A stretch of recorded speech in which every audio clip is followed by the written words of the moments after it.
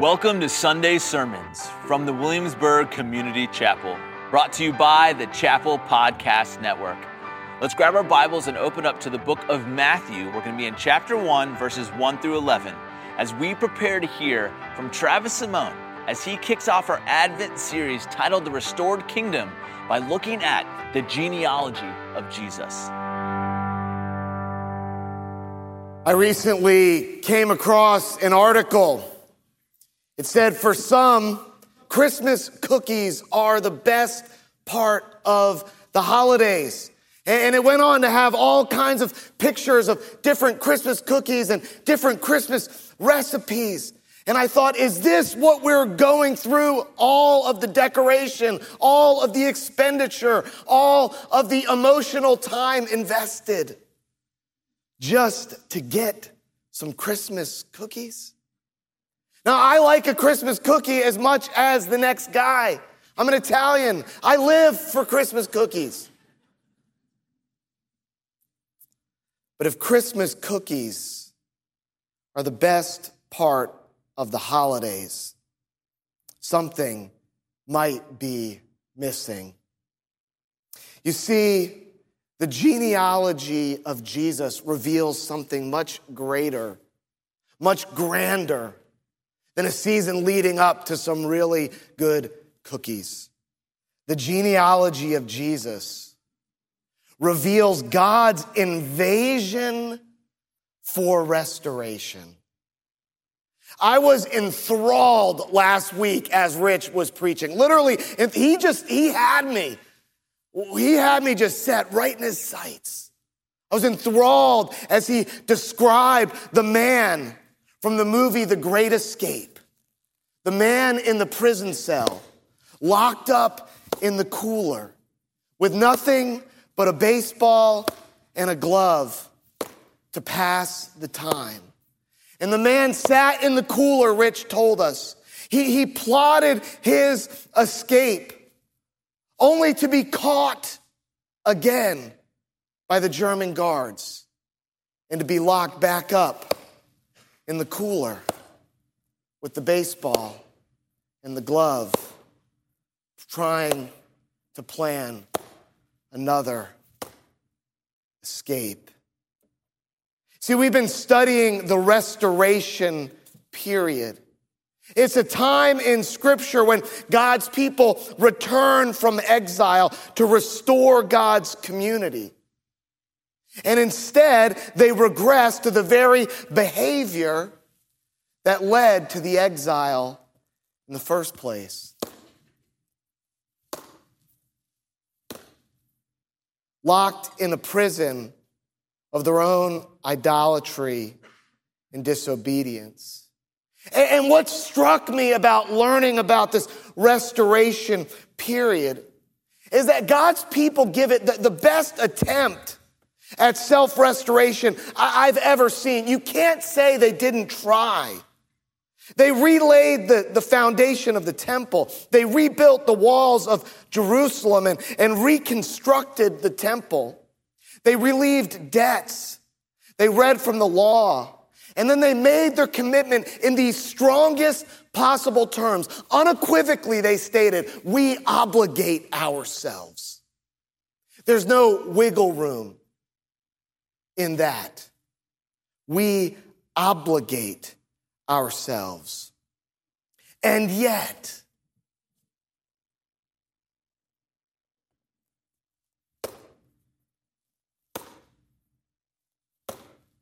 they end up right back where they started. I was enthralled with Rich's illustration and the way he told that story, because the image resonated so deeply with the human experience. It's the wife who promises to never criticize her husband publicly again, only at the next dinner party to say something negative about him at the table.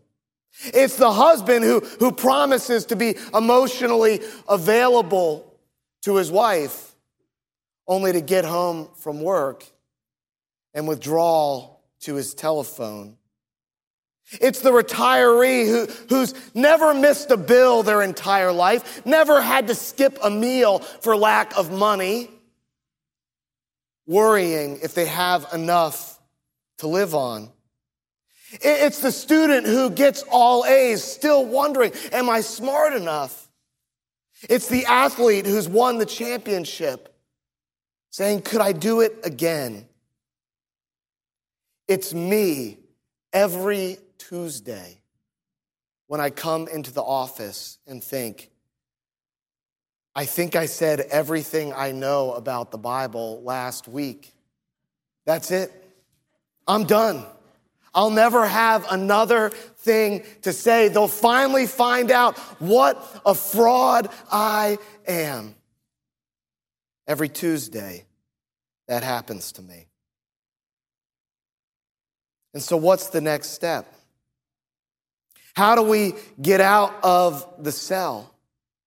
How do we stop the cycles of sin, as Rich said last week? And with our candle of hope lit, maybe we could ask the question, is there any hope?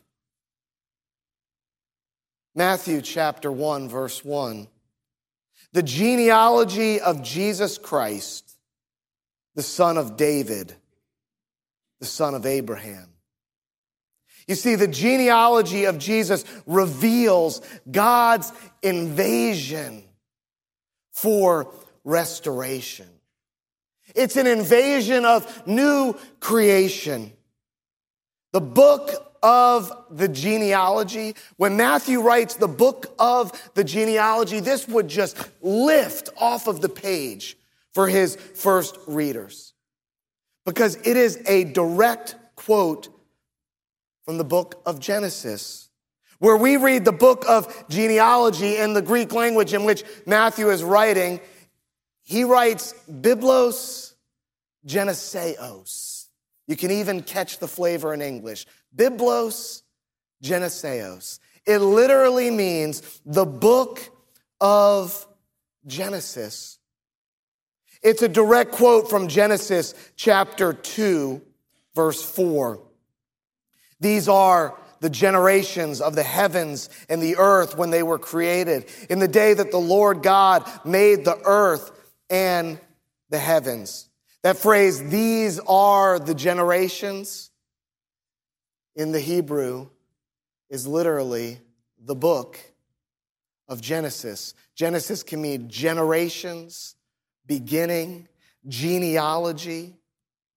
And in what follows, God forms the first man from dust in a moment of great intimacy, pointing to the relationship the Creator longs to have with his creation.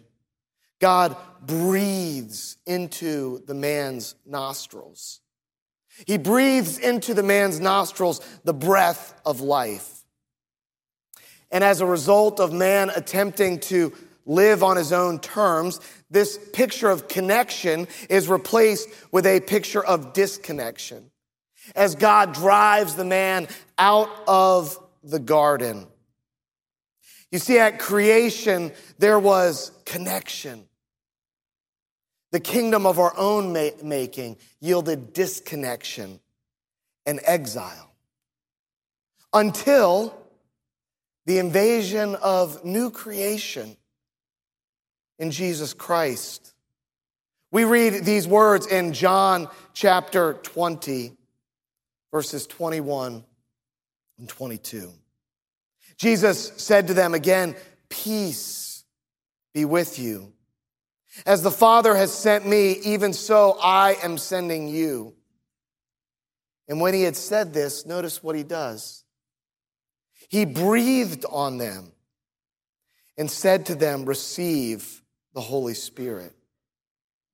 You see, in the beginning, God created, and he breathes the breath of life into the man.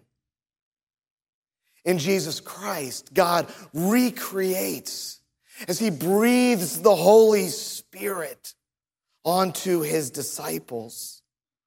The genealogy of Jesus reveals God's invasion for restoration, and it's an invasion of new creation. It's not just an invasion of new creation, it's the invasion of a new king. Matthew chapter 1, verse 1. By the way, I should have mentioned this to Amanda, who worked hard on all those names. We're only going to be in verse 1 today. The rest will come next week, if I have anything left to say. The book of the genealogy of Jesus Christ, the son of David, the son of Abraham. Let's note three things about David in this genealogy. First, it should intrigue us that David is mentioned before Abraham, when Abraham lived about 1,000 years before David. Yet somehow, David is mentioned first before Abraham. Second thing to note about David in the genealogy, he's mentioned more than any other person on the list. David's actually mentioned 5 times in the genealogy. Once in verse 1, twice in verse 6, twice again in verse 17. Third, it is stated plainly in verse 6 that David is the king. There are plenty of kings listed in this genealogy, and there is only one of whom Matthew makes sure to note, David, the king. You see, Matthew is painting the picture that as important as David's reign is and was to the history of God's people, a new king is invading. A new king is invading to restore what David could never accomplish. See, God's people were not supposed to have a king. God's design was that God would be king over his people. You learn this in 1 Samuel chapter 8, verse 7. And the Lord said to Samuel, obey the voice of the people in all that they say to you. For they have not rejected you, but they have rejected me from being king over them. God's only instruction to Samuel was that Samuel would warn the people about the ways of the king, how this king would rule over them. You can read God's warning to his people through Samuel in 1 Samuel chapter 8, verse 10. Let me just read God's warning about these kings that would come. So Samuel told all the words of the Lord to the people who were asking for a king. He said, these will be the ways of the king who will reign over you. He will take your sons and appoint them to his chariots and to be his horsemen and to run before his chariots. And he will appoint for himself commanders of thousands and commanders of 50s, and some to plow his ground and to reap his harvest, and to make his implements of war and the equipment of his chariots. He will take your daughters to be perfumers and cooks and bakers. He will take the best of your fields and vineyards and olive orchards and give them to his servants. He will take the 10th of your grain and of your vineyards and give it to his officers and to his servants. He will take your male servants and your female servants. And he will take the best of your young men and your donkeys and put them to work. He will take the 10th of your flocks, and you shall be his slaves. And in that day you will cry out because of your king, whom you have chosen for yourselves. But the Lord will not answer you in that day. All of this came true as early as David's son, Solomon, who conscripted armies, exacted great taxes on God's people to the point where the nation of Israel split into 2. And God did not answer their cries in that day. You see a succession of kings, more and more wicked, leading up to the exile where the reading left off. All of these kings, king after king after king, could not rescue God's people from the deportation to Babylon. But God does answer the cries of his people.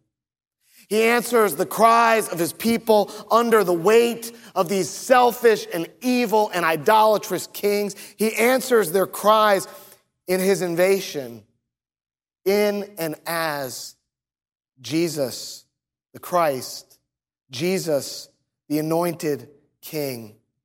Jesus was the king who said the Son of Man did not come to be served, but to serve and to give his life as a ransom for many.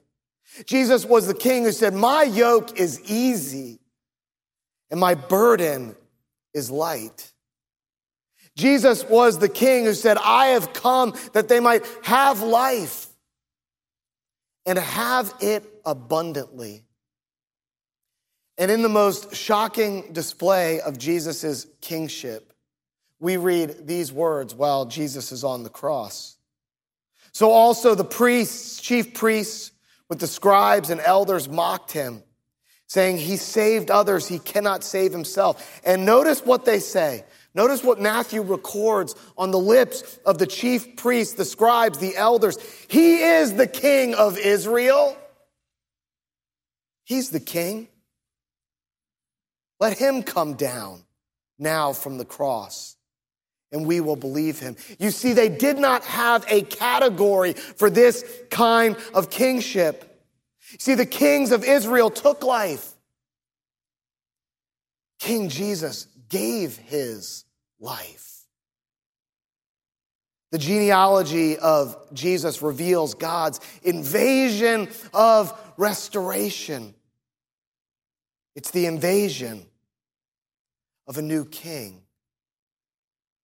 And it's the institution of a new covenant. Matthew chapter 1, verse 1. The book of the genealogy of Jesus Christ, the son of David, the son of Abraham. See, God made a covenant with Abraham to give him a land, to give him a son, to give him a blessing. And God also gave him a strange promise.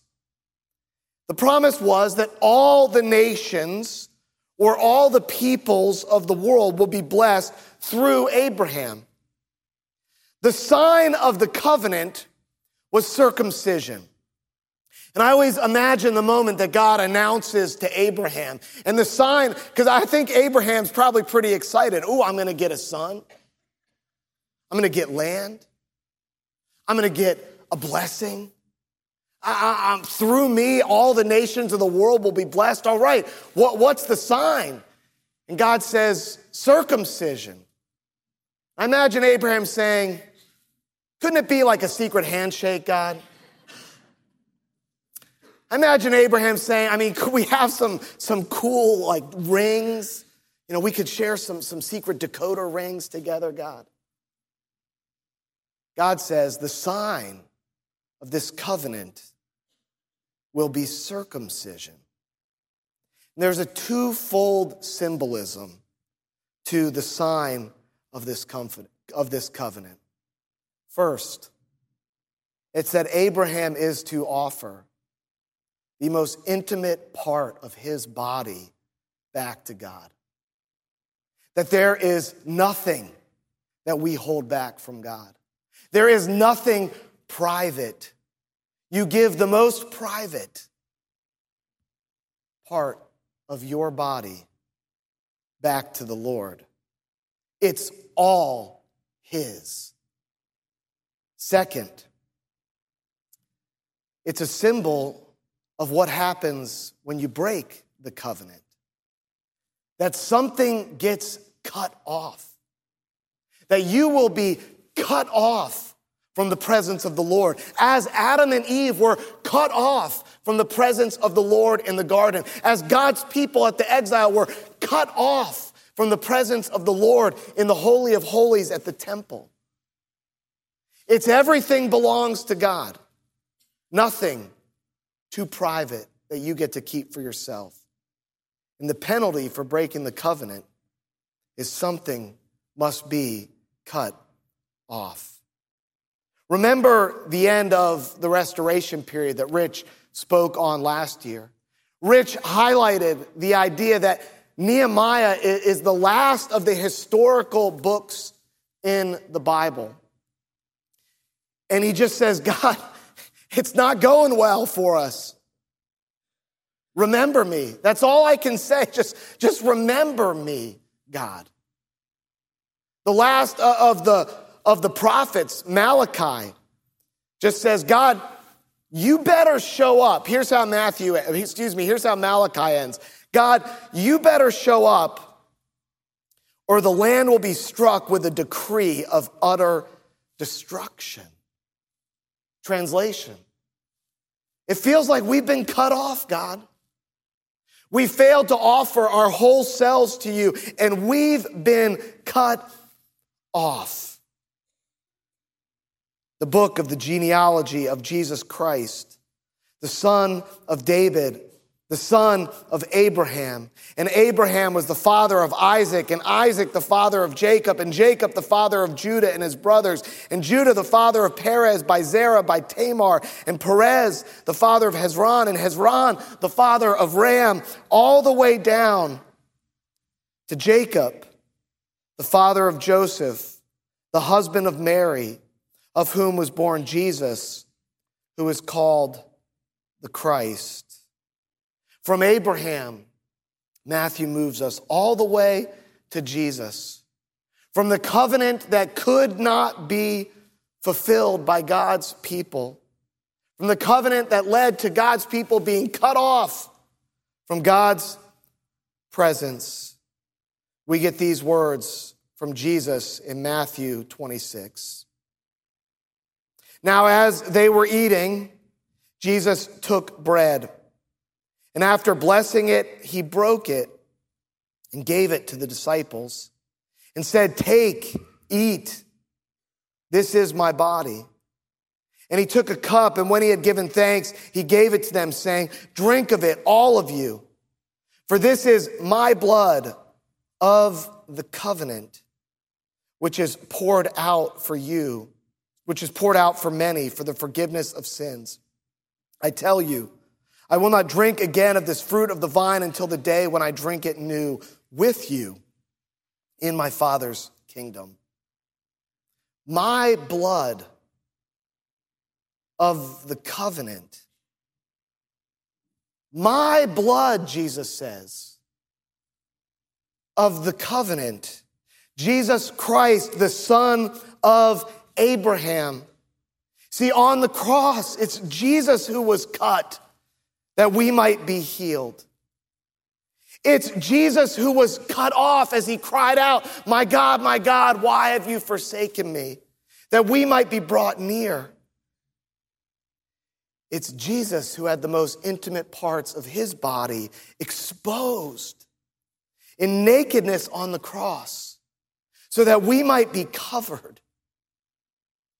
It's Jesus who was pierced that we might be restored. You see, in fulfilling the old covenant with Abraham, Jesus is then able to create a new covenant in his blood available to all who believe.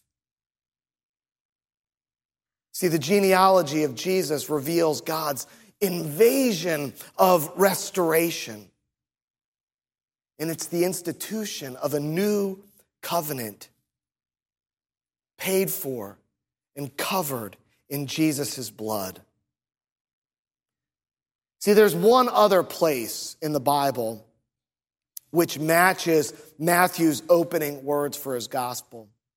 I said earlier that Matthew wants us to see this book of Genesis connection. And Matthew is quoting directly, as we saw, from Genesis chapter 2, verse 4. And it's the same quote from Genesis chapter 5, verse 1. This is the book of the generations of Adam.